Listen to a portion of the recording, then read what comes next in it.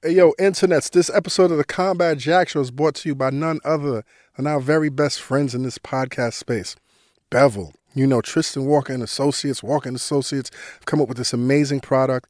We've been selling it to you guys for the past 3 or 4 years. It's kind of, what's the word I'm trying to use?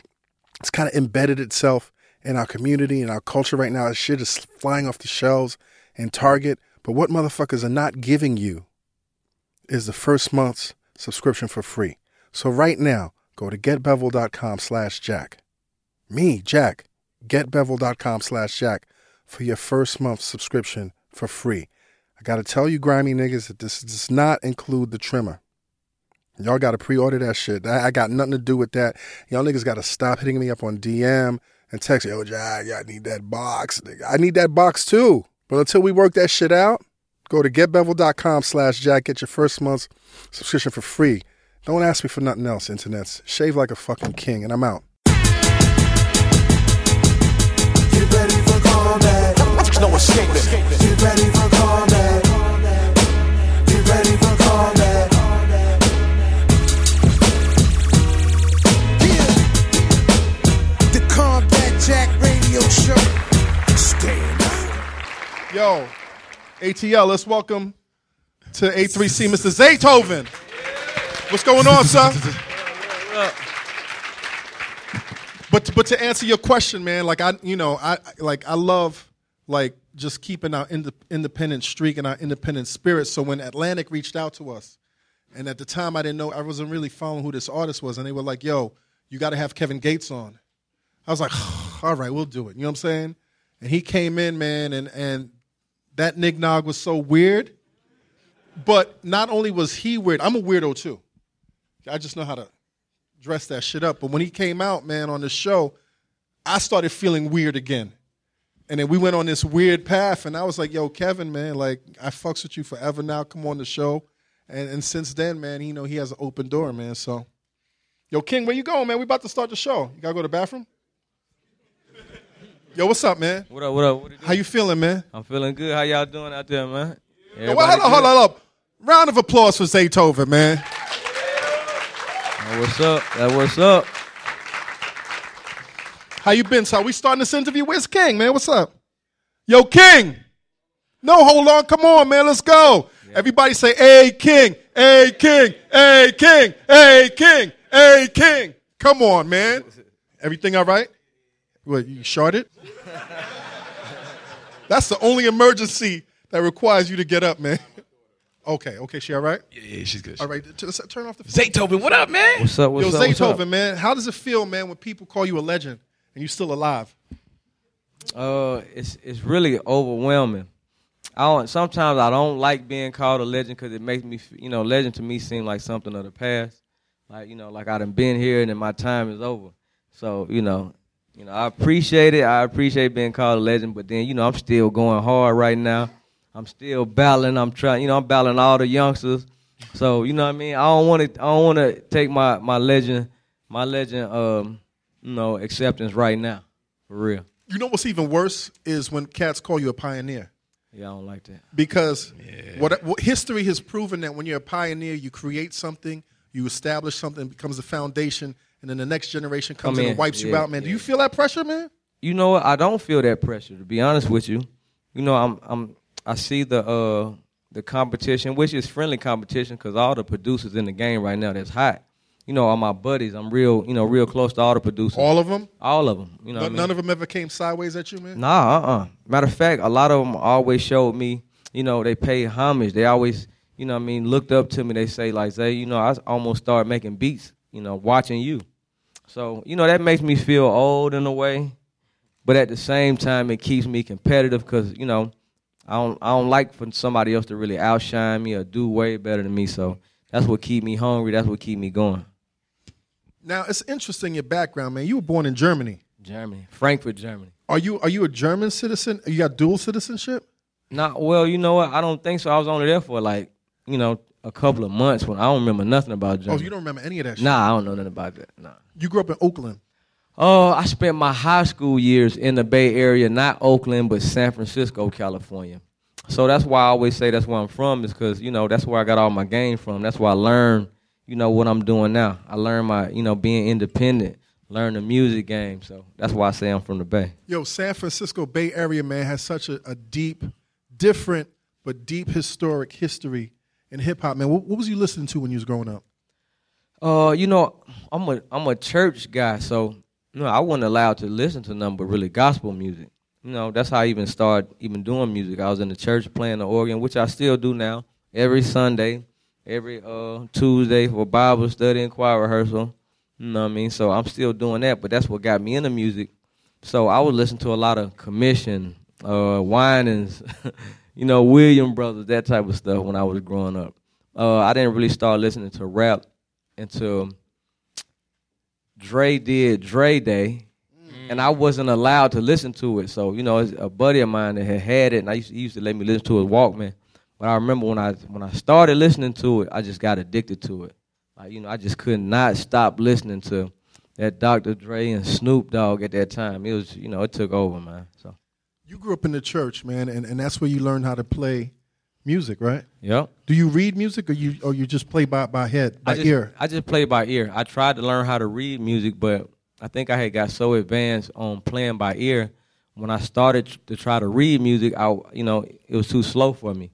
So the lady be hitting my fingers, you know, popping my hand like that ain't right. You know, the finger ain't right. So I was like, well, I don't even want to do that no more. Your pops is a preacher, right? Pop's a preacher. Did that influence you also? Like, did you think you were going to grow up to be a preacher? No, not really.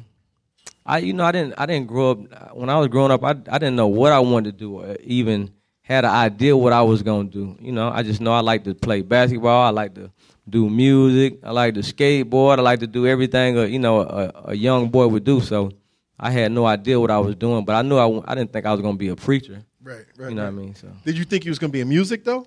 Nah, I didn't. I just loved doing music. I was small as I am, and I was crazy about basketball. In high school, all I cared about was basketball. So nice. Yeah, I'm good, man. I'm good. I'm ready to play somebody one-on-one in here. One-on-one. After this, man, put some money Yo, on. did your family ever discourage you, being that you came up in the church, you know, with the type of music I do? Secular music.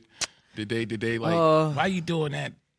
Not really. I just remember, like, me starting my music, I had to use my parents' basement. And, you know, my pops is military, so he's strict. And, you know, my mom and we come from the church, so, you know, pops was, you know, first of all saying, listen, man, this ain't no studio. Hey, don't have none of these, you know, niggas coming over here. So, you know, they was on me tough for a minute until I think So Icy had hit. And when So Icy hit, and I remember bringing like $20,000 home, you know what I mean, for the beat. And then I gave them $5,000 a piece because I've been using the studio so much. I know they didn't really believe that, you know, something was going to happen out of it. I didn't even believe. I was just doing it for the fun of it, you know, still. But when I first got that first money and gave them, you know, $5,000 a piece, then they looked at it different. Then they start, you know, buying snacks and inviting all these people over. Bought a little fridge. Yeah, a little fridge. Yeah, so it got different. That's when it got different. You know, it's amazing, man, how, you know, even though you define the sound here, like, you know, sound is like people. Sound is like culture. It's sometimes you think it's from here, but it travels from other places. And it's amazing that your first musical mentor was from the Bay Area, JT the Bigger Figure. JT the Bigger Figure. You know, who's a legend out there. You know, he's got his sound. He's worked with a lot of people. How did you meet him, man? Actually, I was playing the keyboard. Like, I went to this high school in San Francisco. We didn't have a lot of money. We didn't have a real band. And I remember at the football games, as the band, it'll be me plugging my keyboard up and my buddy that played the drums.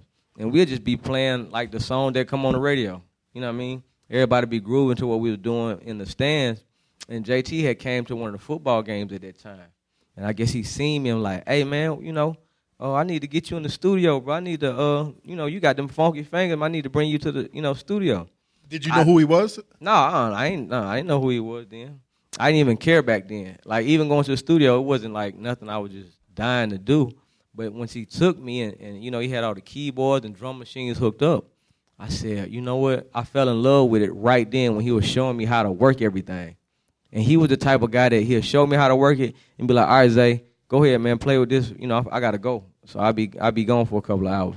So I'm in there, you know, learning how to make beats, making beats, putting it on a cassette tape so I can go home and listen to it. Let my buddy listen to it. Let my little brother and them listen to it. Now, you know what I mean, they want to rap on it after they seen, okay, Zay making beats now.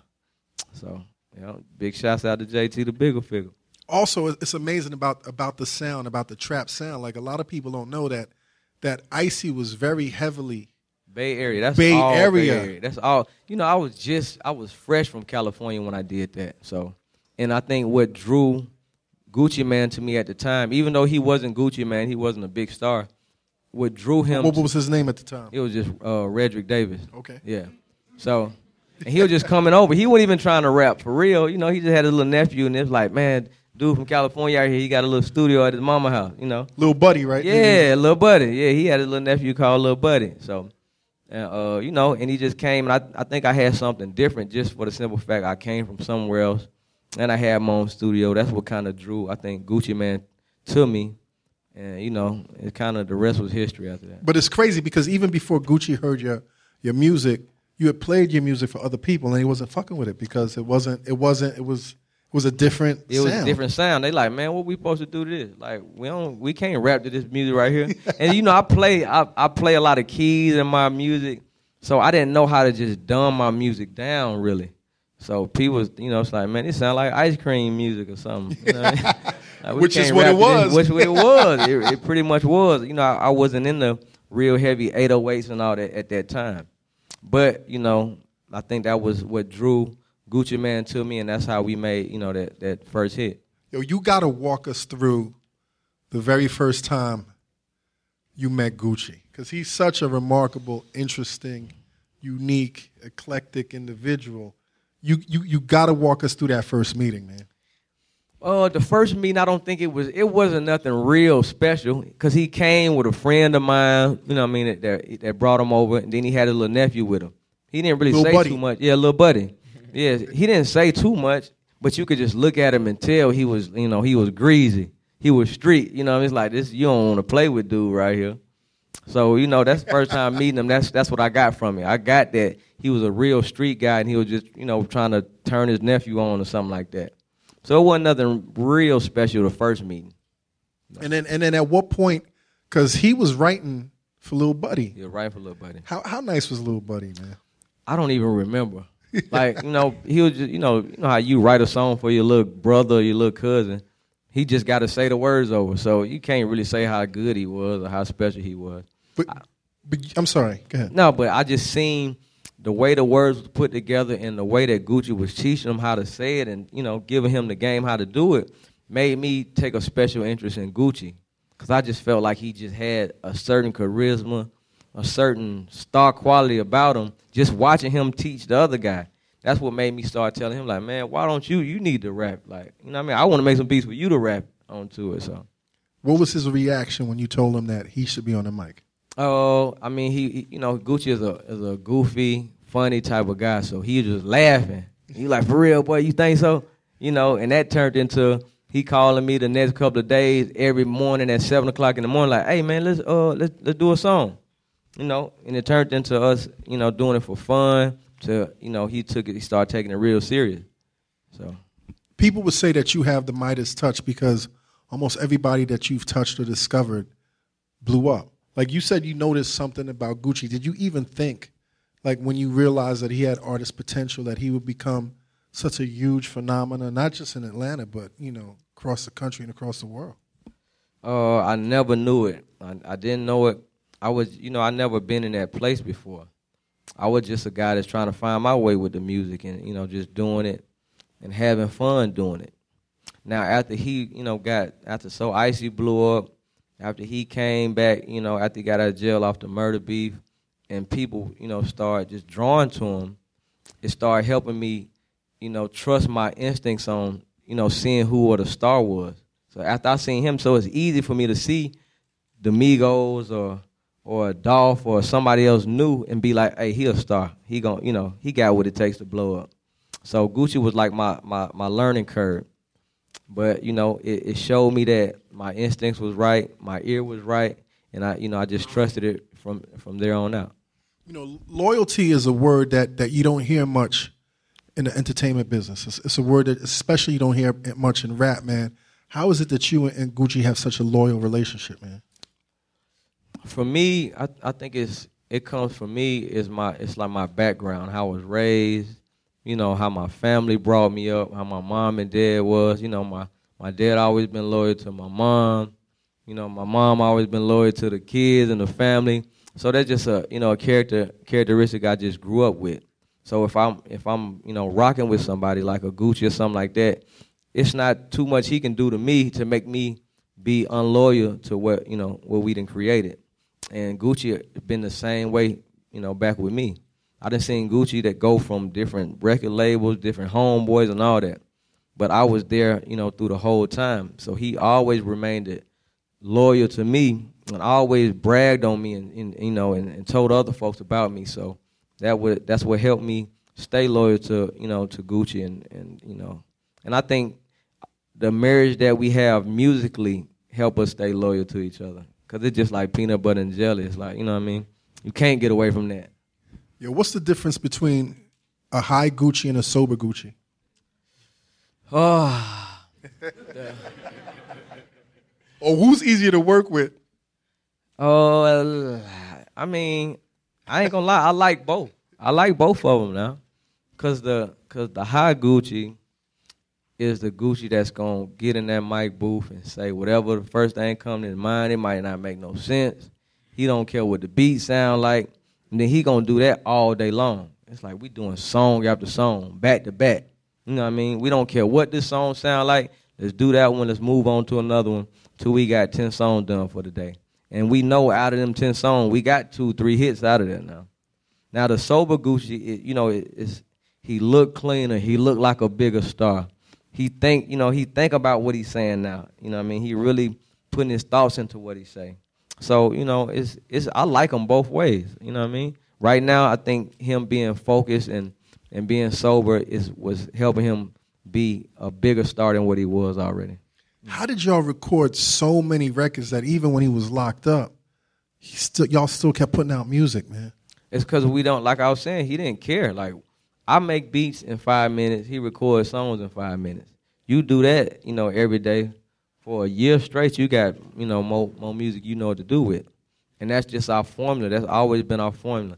Zay make a beat, all right, I'm gonna go in and rap to it. All right, we finish that, make another beat, I'm gonna go in and rap to it. So that's how you got so much material, and you got greater chances of having impactful records or big songs because you done did so many. Some out of that batch got to be special, and that's just the way we work. How do y'all argue? You know what? Me and Gucci really don't argue like that. You know what I mean? We really don't argue. It's like we both sometimes we got different point of views of how the music should go or what we should do with it. But other than that, I agree with him. Sometimes he agree with me of how we should do it. But it's never really no real argument. For real. It's funny. We're going to get off Gucci in a second, man. But I'm a New York cat, like old school New York cat. But when Gucci really started percolating in New York, man, it was an argument. You know what I'm saying? Because New York niggas think they know everything about hip-hop, right? Yeah. And instantly, like after 2 or 3 listens, I was like, yo, I fuck with Gucci. And niggas like, come on, Reg, what are you serious? Yeah. But I was like, no, this is that nigga.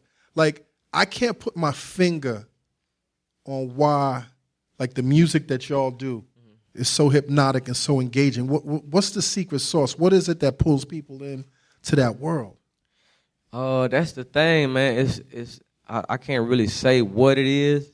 It's just a feeling, man. It's just, it's something that feels a certain way that you can't mimic it. It ain't nothing you can learn how to do. It's just something, it got to be in you. It can't be on you. So, Gucci always had that. He always had that, like you say, hypnotic type of thing. It's like, it might sound like ABC. Yeah. Like that don't sound that complicated, or it don't sound like he that good. But when you listen to it, it's like, man, there's something about that. The way he said ABC, boy, can't nobody do it like that. ABC. Yeah. Gucci blows up. You start really creating this sound. People are coming to you, and you're hearing artists, but you decide that you want to find a different sound. and you start looking for a different sound. And talk about that journey in terms of searching for a different sound and discovering the Migos. With me, it never was about finding a different sound. It was just finding a different, artist or a different way of expressing what they do on my sound. One thing I had to learn was, not to really too much change in my sound. If you listen to the music nowadays, if you listen to the radio, you listen to songs that come in the club or mixtapes, I feel like my sound, it might be the most mimic sound I done heard since I've been alive. You know what I mean? I hear so many people that just make music that sound like my music or music I did with Gucci, years ago. And at one point, like when I did the Usher song, when I did Usher Papers, I felt like, all right, it's time for me to change my sound. I want to do something bigger than what I've been doing. You know what I mean? I'm better than what I've been doing. Because, I'm a musician. I play the keys and all that, so I was like, man, I need to change my sound. But then when I started doing that, started making my sound bigger and doing and trying to branch out, I found out people wasn't really rocking with it like that. They want the old Zaytoven type, sound and music. When I get with a Usher or somebody like that, I send them some of them big sounding records, but they be like, man, all this junk sound cool, but send me the same stuff you sending the rappers to rap on. You know what I mean? So that helped me see that, listen, I got a sound, I got a brand that people really want. I can always enhance what I'm doing, but I need to stick to my formula, stick to my sound, because that's what, that's how my name is in this game. That's how I made my mark. So when I got with Migos, the reason I even got with Migos, because they sounded like Gucci to me. When I first heard Quavo, I said, man, this is Gucci, man, all over again. You know what I mean? So that's what really inspired me to even rock with them like that. Of course, they came into their own. They started making their own style and swag, but what initially even turned me on to them was they kind of sounded like Gucci. The beats they was rapping on sounded like beats I made, and it's just something that clicked. So, you know what I mean? And when I got with guys like that, they do bring something different out of me. When I'm in the studio with them, it's different than in the studio with Gucci. When I'm in the studio with Future, it's different than when I'm in the studio with Gucci, because their ears are different. They want different sounds.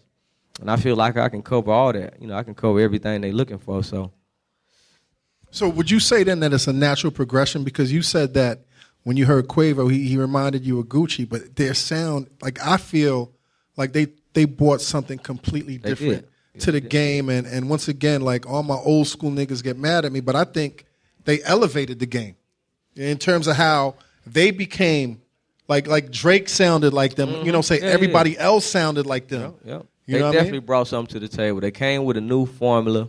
They came with a new rap pattern that the whole world mimicked.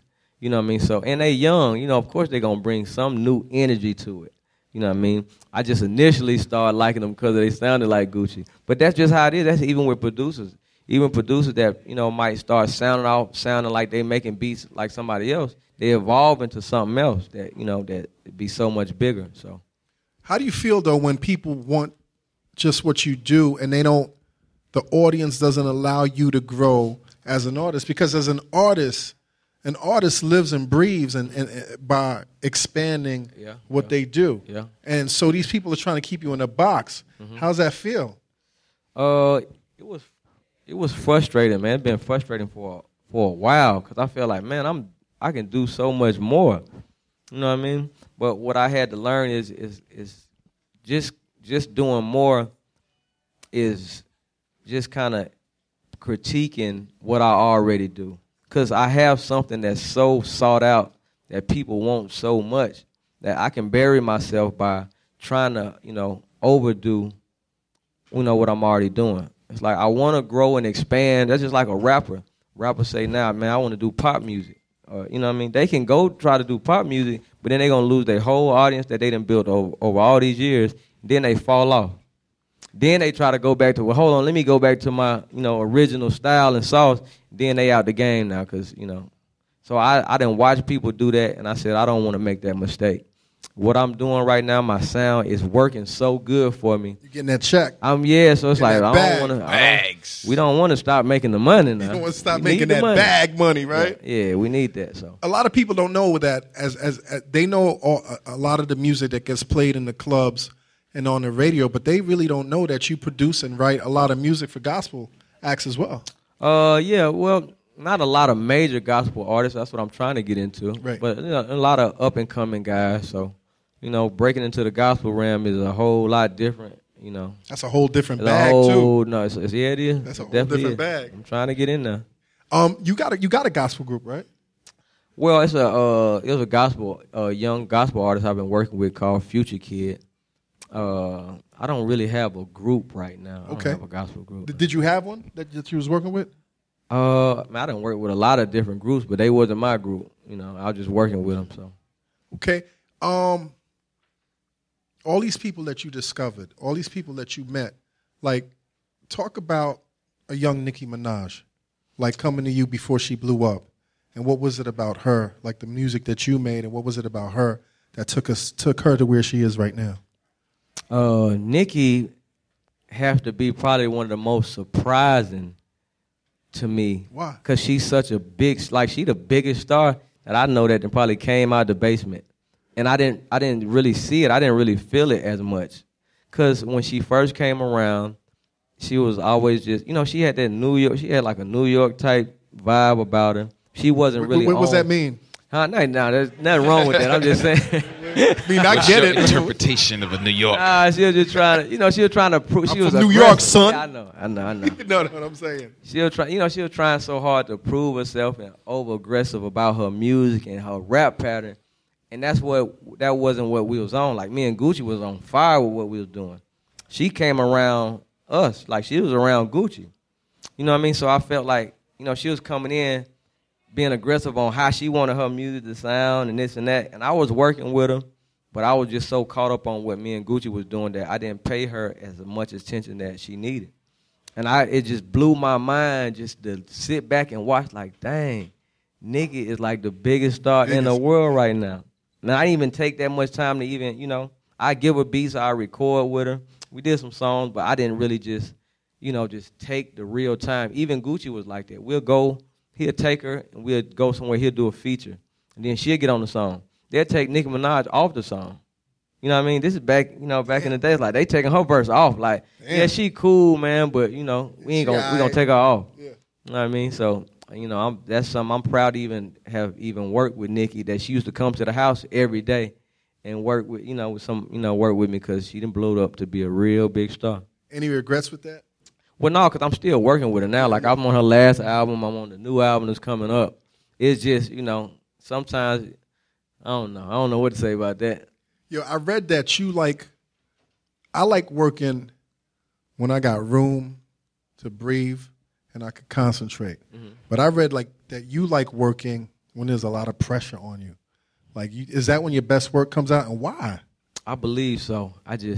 And I think it's the element of, the type of music that we do. Like, I remember going to the studio with a few big artists, I don't say names, but they like, dang, Zay, can you not, you got all these people with you, can you not bring all them? Like, well, he like to be private. He don't like to work with a lot of people around. And to me, this is rap music. This is like, it's aggressive. How many niggas you have in the studio, man? I just, it might be 30.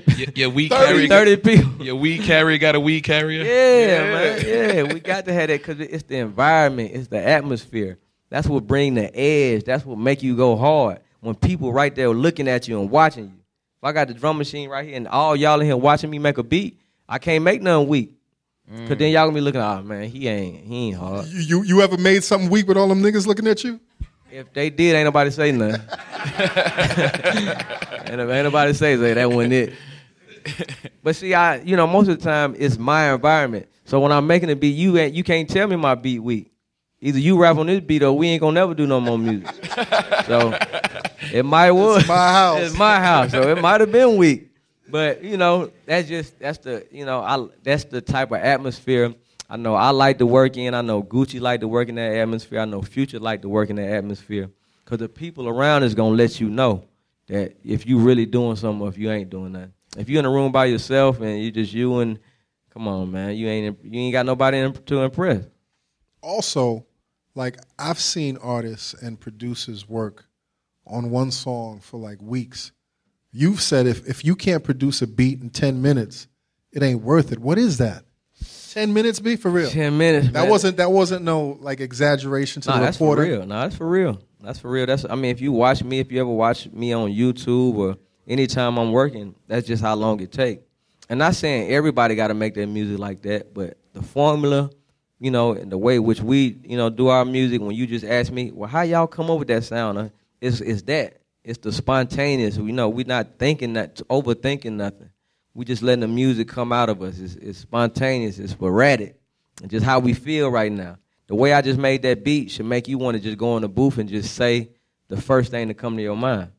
And that's just how music is being made right now. You can't, the hits that's being made right now, you can't sit down at a pen and paper for an hour and come up with that. You can't overthink it. You can't overthink that because it's going to be too complicated. Then it's like, you know, you got to go to college to learn how to listen to your music. Hey, yo, internets, this portion of the Combat Jack Show is sponsored by Bevel, the superior shaving system designed for people with coarse curly hair and sensitive skin. Now, recently I had a situation where I didn't have access to my Bevel shaving system, and I had to get a haircut in Brooklyn. I went to the Dominicans, Dímelo, papi, and they gave me like, yo, the Dominicans are so adept at the lines and shit.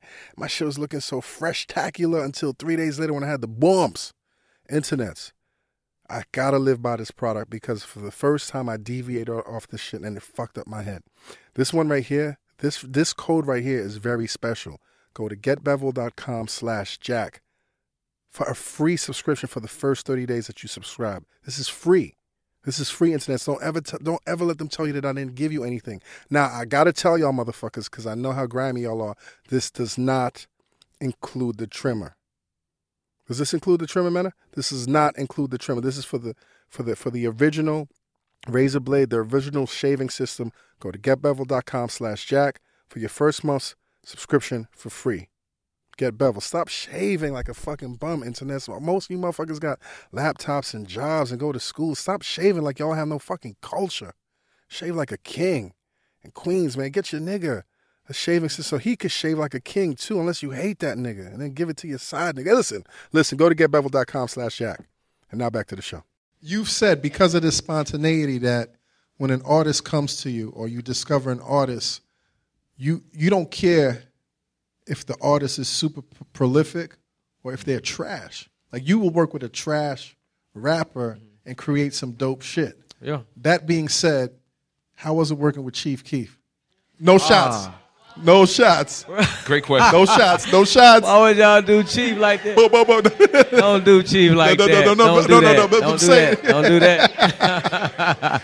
Chief might be one of my favorites. Really? Yes. Wow. This is one of my favorite guys, man. I just listen to him. It's you know what it is? It's about being authentic. Like I just listen to Chief Keef and beat. That's why I just give him so many beats. I just give him all the beats he wants. Because it's so hard to me what he come up with. And you can tell what he come up with is not coming from a rapper. This guy's not a rapper. It's a certain lifestyle he live and the way he listen to music and come up with ideas. It's like how Gucci is. Nig-nog music. Nig-nog music. Yeah, all that, whatever, yeah. You know what I mean? But I feel like that's the type of music I make. Like my beats is that. You know what I mean? My beat is not meant for somebody that can really just over rap the beat. My beat it's like a groove to it. It's a swing to it. So all you got to do is be in pocket. You ain't got to be no great rapper. Long as you riding the beat right, it's gonna make everybody in here be like, man, that junk's so hard. And he ain't said nothing. But it's so hard that you're gonna be like, man, that's the hardest song in the world right now.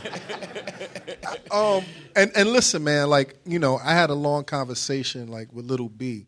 And Little B really helped me change my perspective in terms of like as hip hop continues to progress, are you going to be a rap conservative or are you going to be a rap liberal? And to me, I always want to stay young with the music. I always want to grow with the music. But that being said, what do you say to the cats that are like, yo, you might be ruining the artistry of penmanship because you're blowing up these artists that don't have a prolific pen? Well, I mean, it's people got different music they want to listen to. It just so happens that the guys that's not prolific and the guys that just going in the booth is winning right now. That's what people want to hear more than anything. You know what I mean? So it's not to say if you're a good, you know what I mean, artist that can really put words together and put thoughtful songs together. We still need that too. We definitely need that music. We still need the J. Cole's and Kendrick Lamar's, you know what I mean, to be in the rap game. But almost, I say 75% of the kids and the people that's trying to get in the music game and listen to music now, they like the, you know, Lil Uzi Verts and, you know, them the Chief Keef type. They like that stuff. Yeah, Lil Yachty, that's what they like right now. It's because it's easy to listen to. You know what I mean? The beat, and the way they probably put a melody to it and sing along with it is just a whole lot easier to listen to. And nowadays, you know, music one song don't mean as much as it used to. You know what I mean? We get tired of a song after 2 days, like, boy, that song was hard. What, you got something coming out in another 2 days? Like, that was hard. You know what I mean? It's like the people need more. You know what I mean? The technology got us where that ain't enough. So that means I'm making more beats now than I ever made in my life. Cause people just want more. Another mixtape, another album, drop something else. So we can't really spend all the time and effort on making one, you know, song that people might not even like as much.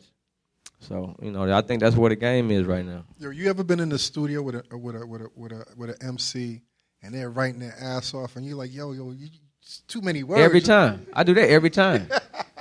It's like, bro, what? Nah, I'm the type of person, I'll lose the vibe now. If you start writing on a song and it's been 15 minutes, I'm ready to pull the plug. It's like, man, I'm ready. I got to go. You know what I mean? And that's the vice versa with the rappers I work with. If you sitting there, I watch them work with another producer, and the producer's sitting there making the beat, and it might take them 20 minutes. They like, cause I don't even like the beat no more now. I had liked it, boy, when you at 5 minutes, the beat was going hard. Now 20 minutes, I don't even want to do my hook to this no more. I done lost my whole, you know, feel about the music. And that's just, you know, that's where it's at right now. That's for us. So what happens when you get a call and there's a bag coming from TDE because they want you to work with Kendrick? Like, what happens when you're in the studio with him? Like, what do you foresee that marriage to be? Well, I got music already made for, you know, I feel like I got music because that phone call, matter of fact, it's funny you said Kendrick Lamar because somebody just called me and said Kendrick Lamar asked for your number because he's looking for you.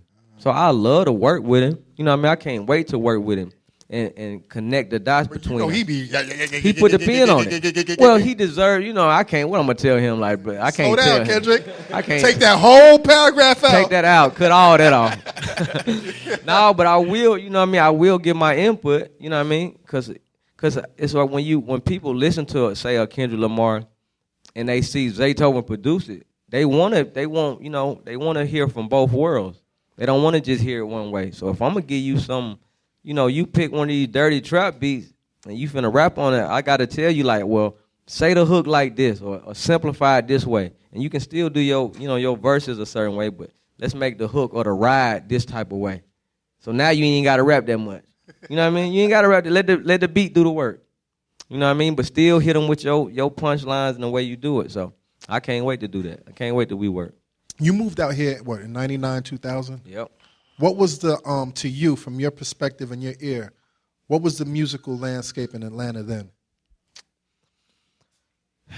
This was when, was Jeezy at the time?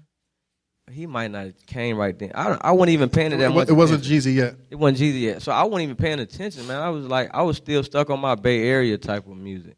I was still listening to, you know, E40 and San Quinn and Yuck Mouth and, you know, those type of guys. Like, and I was trying to make everybody down here get in tune with that, but they wasn't trying to hear that. But, you know, that's what I was on. I was still on my Bay Area mode for real. Until like a Jeezy or somebody hit. And I just started listening. Matter of fact, he one of the guys that kind of helped change the game for me because I seen it firsthand. I sit and watch him rap. Now, I never heard this guy, you know, a day in my life. But we was at the Club 112 and he performing his songs. He rapping slow. He just, you know, the punchlines is slow, but everybody in the whole club saying every word. They locked in. They locked in. I said, well, dang. You know, that's what made me, you know, almost, it changed my ear a little bit on how the music should be made and how somebody should rap on the music I'm making. Mm.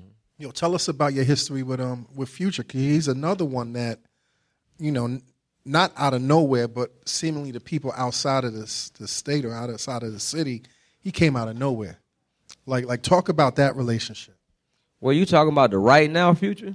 Or because see, Future didn't live this life already before. Like, he was the man, some years back.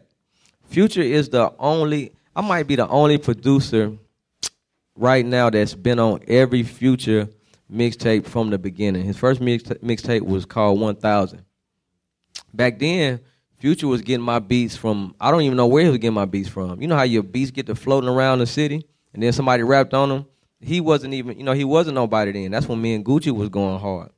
So Future, I started listening and paying attention to Future when Racks on Racks came out. Because I'm like, dang, Future got, even though it wasn't his song, I'm like, man, he got the hottest song in the city right now. And then after that came Dirty Sprite. I remember giving him beats. For Dirty Sprite, but I wasn't paying it that much attention. I'm like, oh, he cool. He until when Dirty Sprite dropped, and that's all everybody was listening to. Then I started giving him a whole nother respect. Like, hold on, Future is the real deal. Right. You know what I mean? So I'm gonna give Future all the beats he want. And and I think he was the man back then. And then he didn't rebirth himself back here. In the last 2 years, he just became, like the Michael Jackson of rap almost. Like, he the real deal. Yo, what's up with Beast Mode 16? Man, listen, Beast Mode is... It's done? Oh, yeah. It really been done, man. We probably sitting on about at least 100 songs for real. It's about when we're going to release it or when it's going to come out. But I will say... that's probably some of the best music I done and heard in a long time, man. We got some real special music together. I don't know if y'all really like Beast Mode 1 a lot, but to me that's like, that's like one of my favorite projects, period. You know what I mean? And I did the whole project. I don't like to really toot my own horn, but that's like one of my favorite projects. So Beast Mode 2 or Beast Mode 16 is really, times 2. Did you get to work with Drake on that project? Or definitely. How was it working with Drake, man? Well, when you work with Drake, you don't really work with Drake. It's almost like you send him the song, he rap on it, and then y'all done work together. So it ain't like me and him sitting in the studio. Nah, it ain't that. You know what I mean?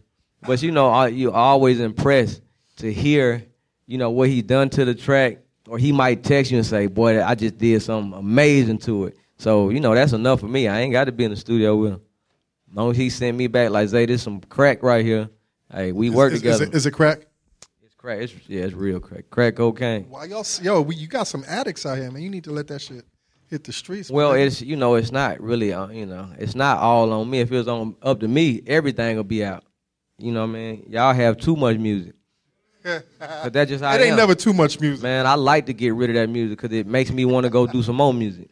But everybody got their strategic plans and and how they move and when they drop and stuff. So, I'm riding away with them. Yo, how is it being such a devout Christian? I mean, you're in the church several times a week. Mm-hmm. Either you're with your family or you're with the church. How you always around some wild ass niggas? You know what? I don't know what it is. I think it's God that put me around just the grimiest slime ball niggas in the industry. You know what I mean? I guess it's meant to be that way. But, what I will say is those type of guys I take for Gucci Man, for example, even though me and him, especially when we first met, we were totally opposite. Like, Gucci the robber. He the real boogeyman. You know what I mean? And me, I ain't on none of that. I'm a church guy. I'm a guy that, I'm at the church all the time. I'm with the family, at movies with my dad, that type of deal. But we were so close. We so close to each other that I don't know why we, was put together like that, but it really works. And what helps me even be confident about it is a guy like Gucci, if he come in here, the first thing he gonna brag to, he can be talking to a killer. He could be talking to the hardest rapper he think that's out. The first thing he gonna say about me is, "Hey man, this is my boy Zaytoven, this is my producer. He don't cuss, he don't drink, he don't smoke." I'm like, "Dang, bro, you ain't got to say all that. Like, that ain't got. Like, what that got to do with anything?" But it let me know that, we come from two different places, but he's proud of somebody like me that, and I'm going to stick to, the way I am is this. That's how I am. It don't matter who I'm around, I'm going to be my same type of person, that same guy. So, and when I watched guys like him brag on that, it made me even want to be that person that much more. You know what I mean? Because you gotta be different. You can't really be like everybody else to stand out in this game or to be special or and unique. So, you know what I mean? So that's what, keep me being a Christian and try my best to be an example for somebody else. Not everybody gonna, try to be like me or want to be like me, but there's some people out there that, that probably look up to me or look up to what I do or how I am, and I want to be that person. You ever felt that you was ever in a compromising position, though, where it was like, yo, am I compromising my morals? I even doing the music period, I felt almost ashamed because I'm the pastor's buddy. Like, I'm the pastor right hand man. I got to go with him, play everywhere. You know what I mean? So me and him close. And just the music that I'm doing, even to my mom and dad, I almost felt like, dang, cuz this, I don't know, it's just going to sit right with everybody. Right. You know what I mean? So I was almost ashamed of the music. I don't want to let nobody listen to it because there's so much cussing and what they talking about. But it took even the pastor friends that I had or even my mom and dad that's really encouraged me and they proud of what I'm doing. I remember the pastor, it was Gucci Mane Hard to Kill album. He was so proud. He in the pulpit before he preached, hey, man, we got it. Yeah, he didn't say go get it. But go get that Hard to Kill mix. I thought I go get it. No, he was just saying, he just held the CD up saying, we so proud of our musicians. Zaytoven, he executive produced this. And I'm like, dang, I just felt I felt funny. But, when they did that and promoted me and bragged on me about that, it lets me know, like, okay, this is an art. Music is an art form. Just like if somebody was acting in a movie or something like that. So I can't really be ashamed of what I'm doing. This is what I do. This is what my gift is. And, and so they help me not be ashamed of it, to really embrace it. So, But isn't that what it is, man? Isn't that really what it should be with religion and spirituality is doing your best and having no judgment for the people that don't live by the standards that you live by? Exactly. Yep. And I had to learn that. And, and I think the pastors actually, I remember trying to explain myself one time. And the pastor called me like, hey, man, you don't got to try to explain yourself or where you at or why you doing what you doing. You know what I mean? Just keep doing what you're doing because you're doing good. We're proud of you. You know what I mean? You a light to somebody that's in that industry. Like, if you look at Gucci right now, Gucci don't smoke or drink no more. You know what I mean? Yo, is he a clone? Nah, come on, man. Good question. Nah, Gucci like a boxer right now, man. If you look at him, he like he can go, go get in the boxing ring. So, now he ain't no clone. Now, he's still that same guy that you say the wrong thing or he'll say something to be like, man, I can't play with that dude right there. He still got that killer in his eye. Right. So. Yo, you don't like taking breaks, huh? I mean, you take a break and then you make a movie. Well, you take a break and you write a book. Well, that's why I enjoy doing it. That's why I enjoy doing, like, that's the blessing about making music is it's not a job to me. Like, I get up in the morning and I'm excited to do music. I'm excited to go make a movie. I don't think I'm no good actor, but, I want to make a movie. So that's what I'm going to do, and it's fun. Because you can. Because I can do it. So that's how I look at this stuff. I don't look at it as in I'm taking breaks or I need a break from work because this stuff is not really that work to me. It's just something I enjoy doing. I really having a ball doing what I'm doing. So, my son, my 19-year-old son is a producer. He's studying producing, and he got really excited when I told him that I was going to sit down with you today. And his question to you was like, what advice do you have for up and coming producers of the next generation coming up? Like, with all this music coming out and everything sounding a certain way, how do you develop your own sound? I always encourage a producer. And the only reason I say that this is because this is the way I made it in the game. I attached myself to a guy like Gucci Mane, somebody that I thought that, had a star quality, somebody I thought that was going to do whatever it takes to make it in the rap game. And I attached myself to him. You know what I mean? I said, whatever he need me to do, Gucci called me 3, 4 in the morning. I'm living at my mama's house. He said, I need to come to the studio. I got, the brat with me or whoever. I got to get out my bed, sneak them in the back because my folks weren't trying to hear all that. You know what I mean? Who in the house? Yeah, who, what? It's 4 o'clock in the morning. But, you know, I felt like Gucci had the talent and the charisma and the drive to do whatever it takes to make it. So I attached myself to him. So when he blew up, you know, it made me blow up. You know what I mean? He kept saying my name so much. I'm doing all his music. So as soon as he blew up, it brought me in the game. So I always encourage a producer to get with a artist or somebody that you got chemistry with, somebody you think that can make it, somebody that you think willing to do what it takes to make it. And then once they, you do their music and they blow up, there you go, you right there with them. So. He also said that you make it seem so easy. That was there ever a point in your career where you felt like you was gonna lose faith in your career and say, I give up? No, I ain't really got to that point yet. I don't think I better not get to that point. Yeah. But anytime I feel like I'm not as hot as I was or I'm not making as much noise as I was, that's what made me do the movie. That's what made me write a book.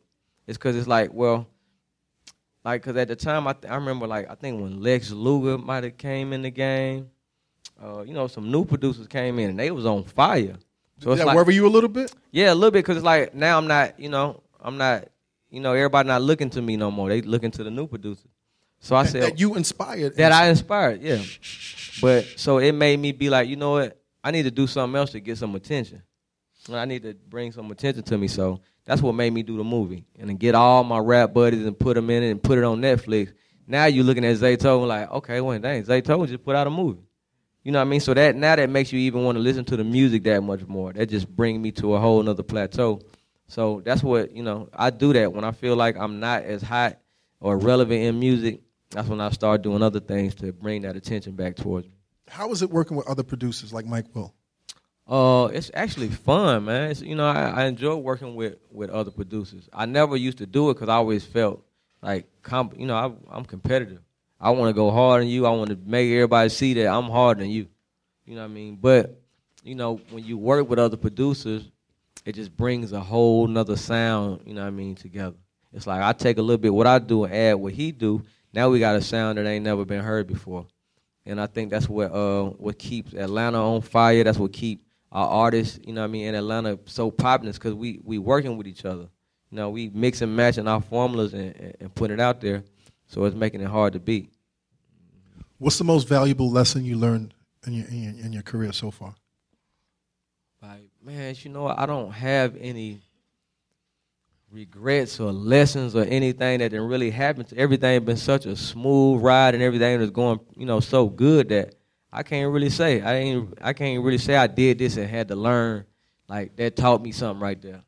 It's like everything been moving, so smoothly, and I think it's because the way I move and the way I treat things, me being independent, doing it my own way. I ain't never really had no regrets. So. Top 5 producers and top 5 MCs or top 5 rappers. Top 5 rappers and producers. I will say producers. Let me go with. You got to say Timberland. You got to say Dr. Dre. To me, you got to say DJ Quick. Like, I'm a DJ Quick fan. Oh yeah. DJ Quick. So. Rosecrans. Yeah, man. I'm a DJ Quick fan. How many I named? 3? Yeah, it's 3. Who else, man? Hold on, y'all. Dre, Tim, Quick. Okay. No, they gave me who I already chose. Yeah. I like Pharrell. I got to say Neptunes, and y'all got me. It's so many producers, man. Y'all name somebody. I didn't win blank. No, don't name nobody. No. I'm gonna choose who I want. I just want to hear what they got to say. I just want to hear some different names because I can't think. Huh? No, none of them. It ain't none of them. It ain't none of them. Huh? Well, see, y'all talking about Quincy Jones. I'm trying to go with I'm trying to go with history. Now, if I get the naming all the high Manny Fresh. There you go. What up, Chad? What up? There what we up? go, Manny That's Fresh. not fair though. That's I didn't want to name all the guys from right now, because then I'm gonna need more than 5 rappers. Rappers. I'm so curious. Cause y'all gonna laugh at some of the people I picked, but No judgments. No judgment. They no got judgment. Twitter fingers ready. Yo, Well, I Zaytoven like. got to say, Gucci Man. Yes. I got to say Future. Let me see my favorites, man. Let me go back. Of course, you got to say Tupac. You got to say Pop. Now this one gonna throw y'all for a loop. I like Cameron. Oh, nah, that's. Y'all rocking with? Come on, Come man. on, What killer. I'm talking about? We on the same page. Oh, man. A lot of I people, like Cam. Cameron is in Hell a lot of yeah. people's top fives. I like Cam, man. Cam the truth. Who can I get his last one? Last one, my man. His last Don't one. name to? no names. That was a good one, too, man. Cam Shit. is a good Hell one. yeah, that was a good one. But it makes a Terrific lot of one. sense, though. Yeah, because that's the type of music we make. Yeah, so Cameron. I mean, Cameron, in a sense, begat Gucci. Gucci, man. That's all we used to listen to. Me and Gucci used to listen to Cameron. So, let me give it to Biggie, man, because I was a Biggie Woo! guy. Brooklyn! Let me give it to Biggie. Brooklyn! Gotta say Biggie, man.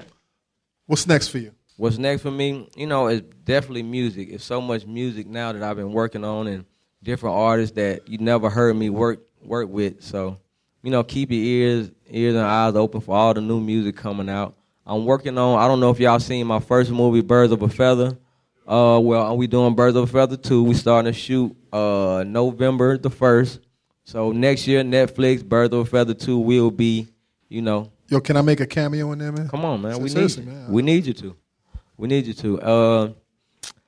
And, right now I've been doing this thing called Producer Camp. So for all the up-and-coming producers, guys that want to be in the game, and it's not just for producers. It could be for rappers, for DJs. I do like a seminar. It's called Producer Camp. I've been doing them my, different cities around, and it's been doing real good. A lot of people been showing up. A lot of people been coming in, getting the game. Whole nother bag right There's a whole nother something else. And I'm surprised at the people that come. You got dentists be coming, doctors. Like, what you trying to make a beat for? But, they coming, so. This has been beautiful, I man. appreciate it. Yes, I In appreciate Atlanta, it. man, Appreciate it. thank you Man, thank you. so much. You know what we do. Dream those dreams and then man up, woman up, and live those dreams, because a life without dreams is black and white, and the universe flows in Technicolor and surround sound. Blah. Hey, yo, internets, man, this is a real special treat. When we were down at A3C, A. King and I had the real honor. I mean, this was kind of foisted upon us initially, like funny nigga like me. I was like, I really don't want to do this. I'm not prepared. But A3C, I don't know if they were doing a cultural exchange or whatever, but the mayor from Cape Town, South Africa, Patricia de Lille, was in town. I guess they're working on some like a cultural exchange between Cape Town and Atlanta, A3C in Jersey City. But I got a chance to interview her. I was really unprepared, but your nigga got them diplomatic skills. No, we had a good sit down. We talked about culture. We talked about a lot. I know some of y'all might not be into this, but one of the things that she really highlighted was how important on a global level this upcoming election means. And her, like, it was ill. Like, you'll hear it in her words, just to hear what she said. But, internets, I'm always giving y'all some culture. You know what it is. So just rock this out. I'm glad y'all stayed up until this point. Zaytoven was amazing. A3C was amazing. Atlanta was amazing. Follies was amazing. Nigga. So Daisy. Easy. But listen, man, let's not put Daisy in the same sentence with the mayor of Cape Town. Internets, without further ado, Mayor Patricia de Lille from Cape Town, South Africa. Yeah, we going to South Africa. Internets, South Africa, we are coming to see y'all. All right? Enjoy. Yo, without further ado, ladies and gentlemen, the A3C Festival Combat Jack Show, we'd like to introduce the mayor of Cape Town, South Africa, Patricia de Lille, right? Let's give her a round of applause. Hopefully I didn't mess up her name.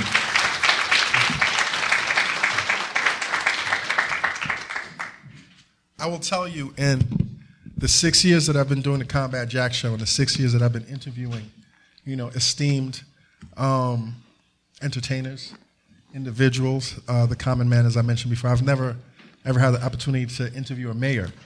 And the fact that I'm interviewing a mayor from the motherland is such an honor. So welcome to our panel. So is it Mayor de Lille? Yes, Mayor de Lille. Patricia will be better. Patricia, Mayor Patricia. Can I Yes. call you Mayor Patricia or just That's Patricia? fine. Patricia is also fine. I'm so curious as to what brings you to the A3C conference. Well, I've just arrived in Atlanta yesterday. It's a long history between Atlanta and South Africa. Your civil rights struggles with apartheid struggles in South Africa had brought very close links between Atlanta and South Africa. I'm here for two reasons. The one is that we're living in a global village today. And in that global village, the kind of challenges, the kind of problems that you face, it's all over the world. And to make sure that we get the best for the people of the city of Cape Town, especially for our young people, I've come here to look for opportunities and to look how we can work together with the city of Atlanta and Mayor Reid to build on those opportunities. And one of the reasons that I'm here this afternoon, I would like to take this concept of the A3C, I would like to take this concept to Cape Town and introduce it in Cape Town. So I would like to invite you then to Cape Town too. I'm there. Because again, the culture of hip hop, it's a universal culture. And I'm sure that, and I don't want to speak for young people, but there will be a lot for the young people of Cape Town to connect with the young people of Atlanta at A3C and the concept. I think it's a wonderful concept just to link hip hop to social justice, social cohesion. And get through the mind of young people what you think about social justice and how important it is to you. So that is also the other reason that I'm in Atlanta. Thank you. Mayor Patricia, we've all watched the world stage that South Africa was on with regard to ending the tyranny of apartheid. Yeah. But I think we as outsiders think that everything now is perfect in South Africa with regard to race relations. What can you share with us, what your opinion is of what's happening, or where this journey is at this point in 2016 in South Africa? 2016 is just 20 years after we attained our political freedom. Now, what did that mean? We were the first time in the history of South Africa, black people were able to vote for the first time. And when we were given the vote for the first time, we were able to vote in a leader like Nelson Mandela. And so Nelson Mandela set our country on a different part of dealing with the past, healing, reconciliation, and just begin to get used to it that we are one nation and we've got one future together. But yes, apartheid, it's no longer on the statute books, it's no longer part of the law, but the legacy of apartheid will still be with us for many years to come. So racism is quite rife in our country. And as we go from one generation to the other, it seems to be getting better. But when I read about, and we see in television about the racial struggles that you still have in the United States of America, it's similar to some of the things we have to face at home.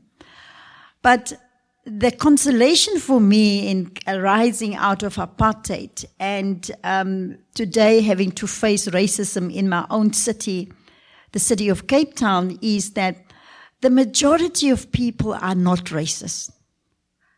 You do have a minority who have got that racial agenda.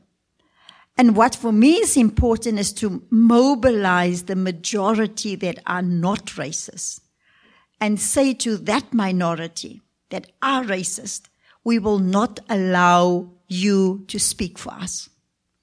Because it's that minority that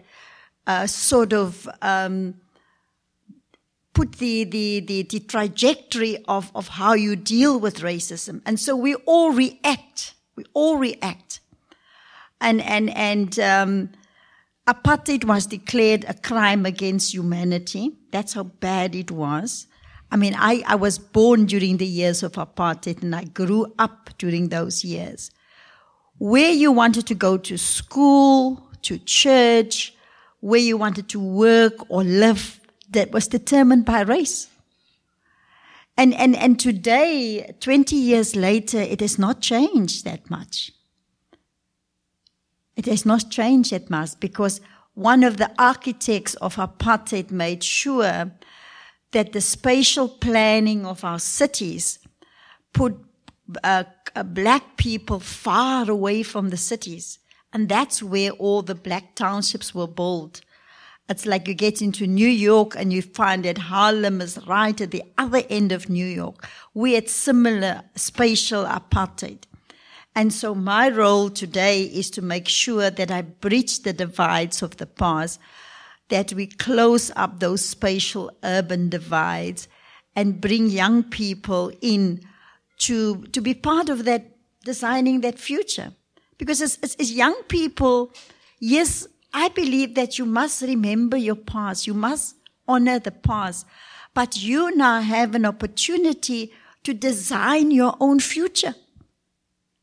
So yes, remember the past, but take the opportunities that you have. And I think hip-hop, also the hip-hop culture, give you that opportunity to design your own future.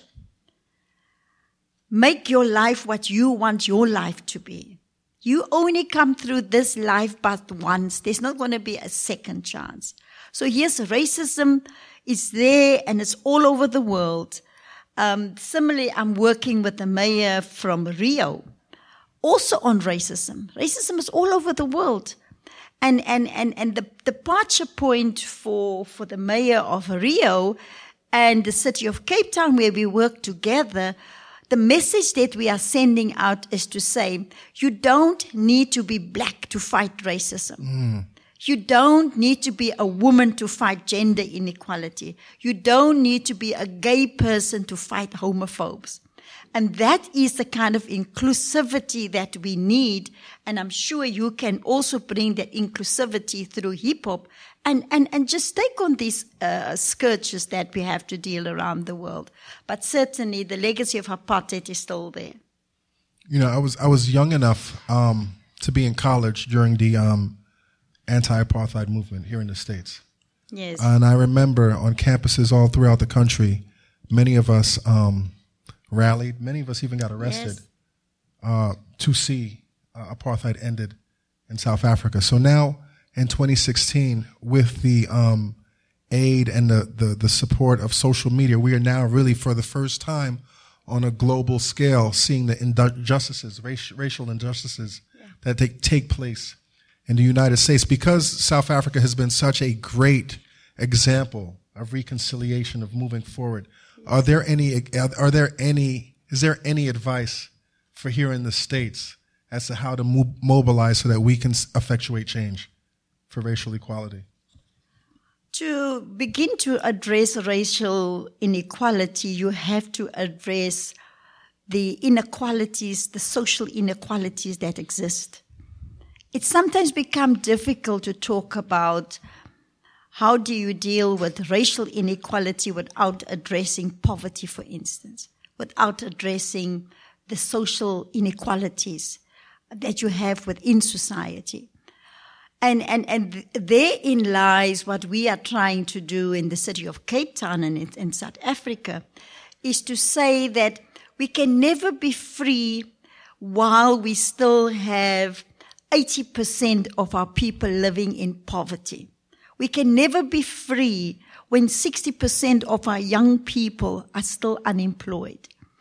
And you have to make sure that you build an inclusive society. You build a society where there are opportunities for young people, where you govern in a way where you use government resources to provide for the poor and to make sure that you provide decent housing, you create jobs. So all of those social issues, even for us today, after 1994, and it's 22 years now, we're still struggling with that. Because if you want to have all of these things change, we also have to change our mindset.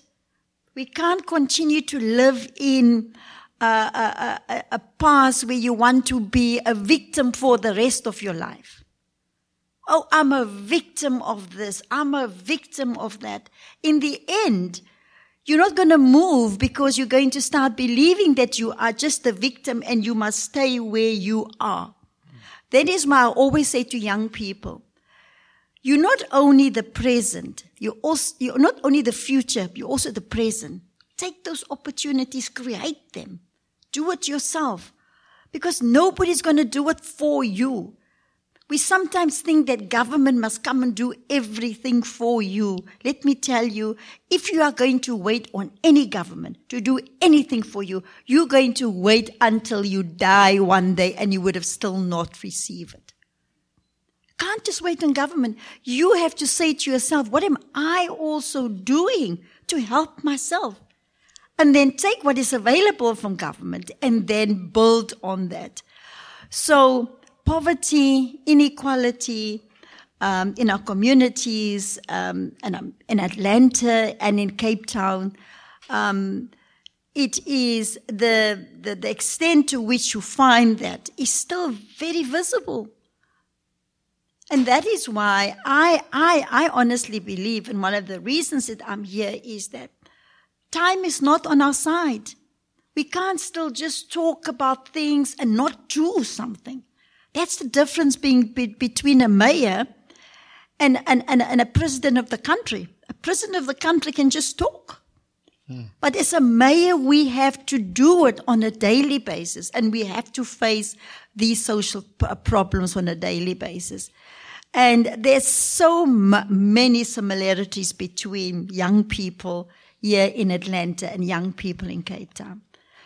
And I'm certainly hope that, if we do the A3C in Cape Town, that the winner from Cape Town can come and participate here in Atlanta with you. And then the young people can speak for themselves. I'm a bit past that age, but I'm sure I will bring young people here to engage with you. May Patricia, who are some of your favorite hip-hop artists? No, I won't be able to tell you. I said earlier on to one of Denver who came with me from Cape Town, I said, you must show me some moves now. But I look forward to see how you guys are doing it tonight. And of course, there's one sitting right next to me. You are my favorite. Thank you. Thank you so much.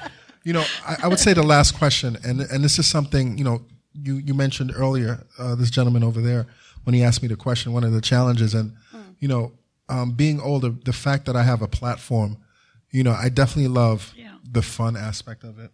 Yes. I definitely love the entertainment aspect of it, but I go to sleep every night thinking about the responsibility that I have. But, everybody in here, regardless if they have a platform or if they're an artist or an executive, I really want you to nail down really the weight of the responsibility that everybody in this room has with regard to effectuating social change. Definitely. We all have a responsibility. We all have a duty. And you don't have a choice. We all have got a responsibility. You have to take responsibility for your own life. I always say to young people, all the bad things, even women, all the bad things that happen to us in life is because we allow it to happen. We should not allow these things to happen to us. Now, I know it sounds easy saying it. It might be different in real life.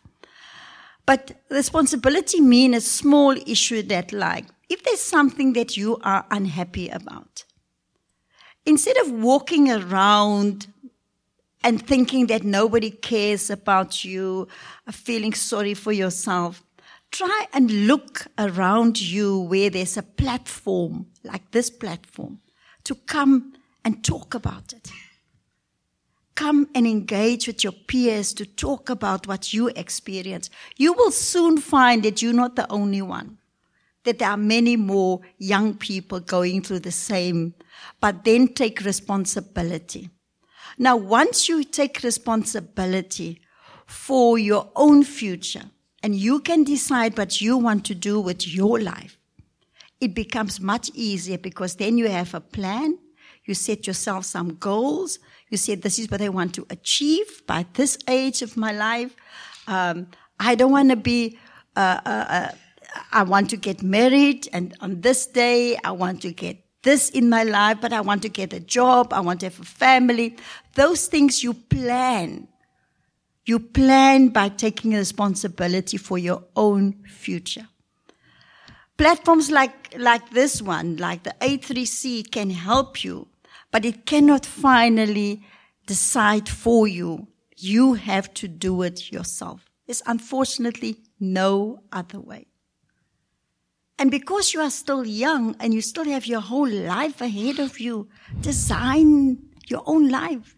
Plan your own life. That's why we as parents, we are there to guide.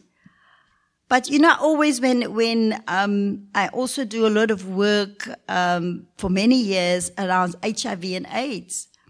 And I say to young people is that when you take that decision to have unprotected sex, you are there and you alone.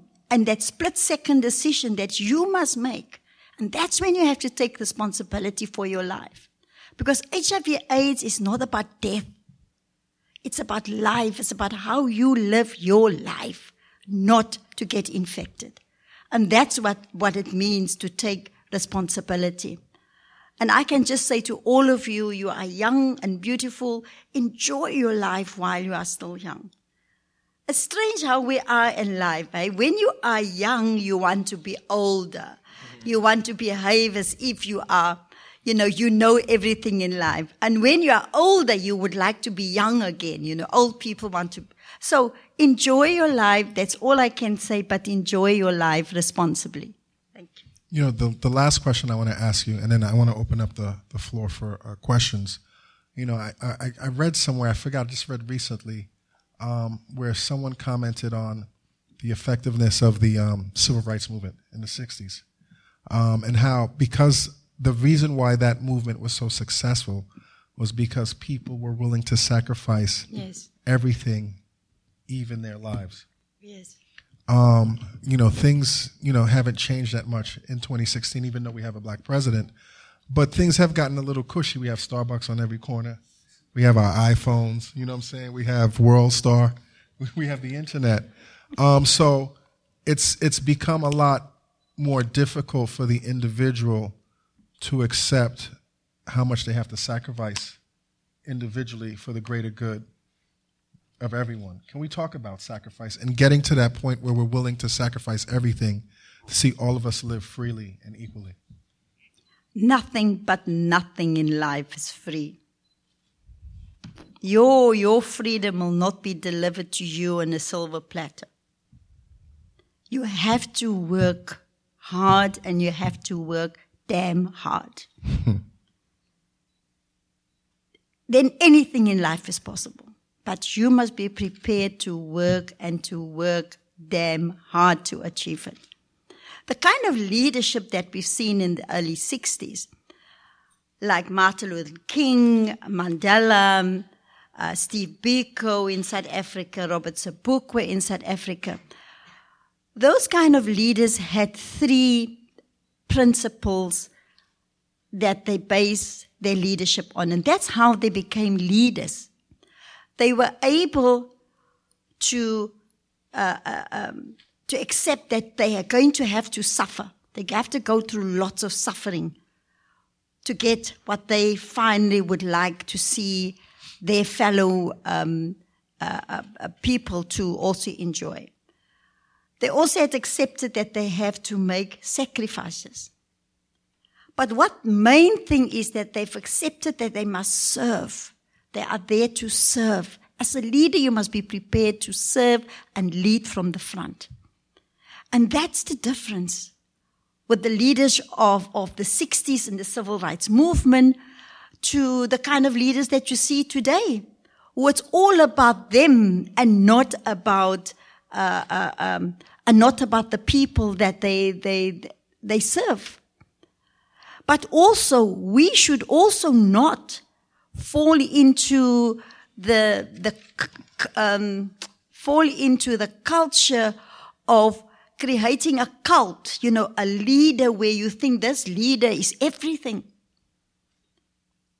Where you really it's all about this leader, and this leader can do whatever that leader wants to do. It's wrong. We must also hold our leaders accountable. That's why we vote. That's why we go out and vote. Every time you vote, like you're going to vote now in November here in America, you have to say to yourself, this vote, there's value to my vote. The only way that I can bring about change is by voting. And those people that have not done what they said they're going to do, you have voted them in, so you have to use your vote to vote them out. I won't tell you, I'm going to watch your debate on Sunday night. I won't tell you where my allegiances lie, but I hope Americans are going to make the right decision. Because if you use that vote, or even if you stay away on the election day and you don't go out and vote, please, then you mustn't come and complain afterwards, because then you deserve the government that you get. Many people say, I'm going to stay at home, nothing has changed in my life and all of that. It's not about you. It's about your country. It's about the future of this country. So use your vote wisely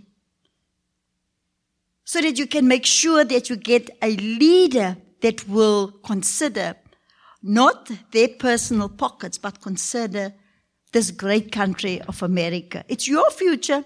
You're going to take over from them one day. So make sure that you even let them understand now that before I vote for you, Hillary, or before I vote for you, Donald Trump, this is what we want from you. You have to tell them before you vote, and hear where they pitch. So when they have these town hall meetings and that, go. Don't waste your vote. You want to know that your vote, you're going to get value for your vote.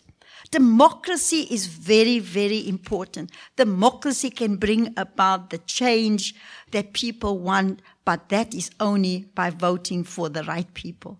Thank you so much, Mayor. I have one last question personally for you. I had the benefit to travel out of the country extensively this past summer. And the same theme that I realized from country to country is how the world is looking at this particular round of elections. Mm-hmm. How important is this upcoming election to the global community? Well, I can it's not just our issue. It's very important. I can just hope and pray that Americans do the right thing when they go and vote. America is it's the biggest economy in the world. You've produced very good leaders. Many people are looking up to America in many, many ways, especially the English-speaking countries, and that includes South Africa too. And I will just ask Americans that when you make that cross in November, that you must know that it's not just about America, but it's about the world. We're living in a global village. And I don't know whether I'm going to be politically correct, but I can say to you now that if Americans vote for a person like Donald Trump, that is going to destroy all the good relations that you've built over the years with many, many countries. You're going to be in serious trouble, but so will be the rest of the world. So please, Americans, don't give us somebody that's going to take the world back. We need somebody that can take the world forward. and can give you young people the opportunity to become what you want to be in life. So that is my view. I would really love to see that that Americans, because now the future of America is in your hands. It is not in the hands of Hillary Clinton or Donald Trump. You are going to decide the future of America on election day with your vote. So the power is in your hands. And I can only say, Americans, use your power wisely. Thank you very much, and God bless you. May DeLille, thank you so much.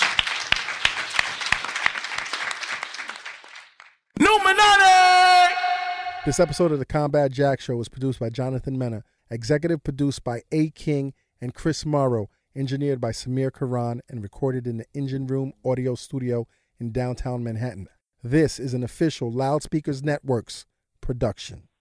Yo, Combat, A. King, whole team, man, what's good? It's your boy Von the General, straight from Providence, Rhode Island, man. Just had to tune in. But y'all know I've been listening for, I don't even know how long, man, years and years. Definitely been riding the wave, seeing y'all grow. Can't wait to be on the show because you know I'm going to be on there. This is just me speaking into existence, baby. Combat, you already follow me on Twitter. You already know how it gets down, baby. Ground Up Entertainment. You already know what it is. Von the General. Ah.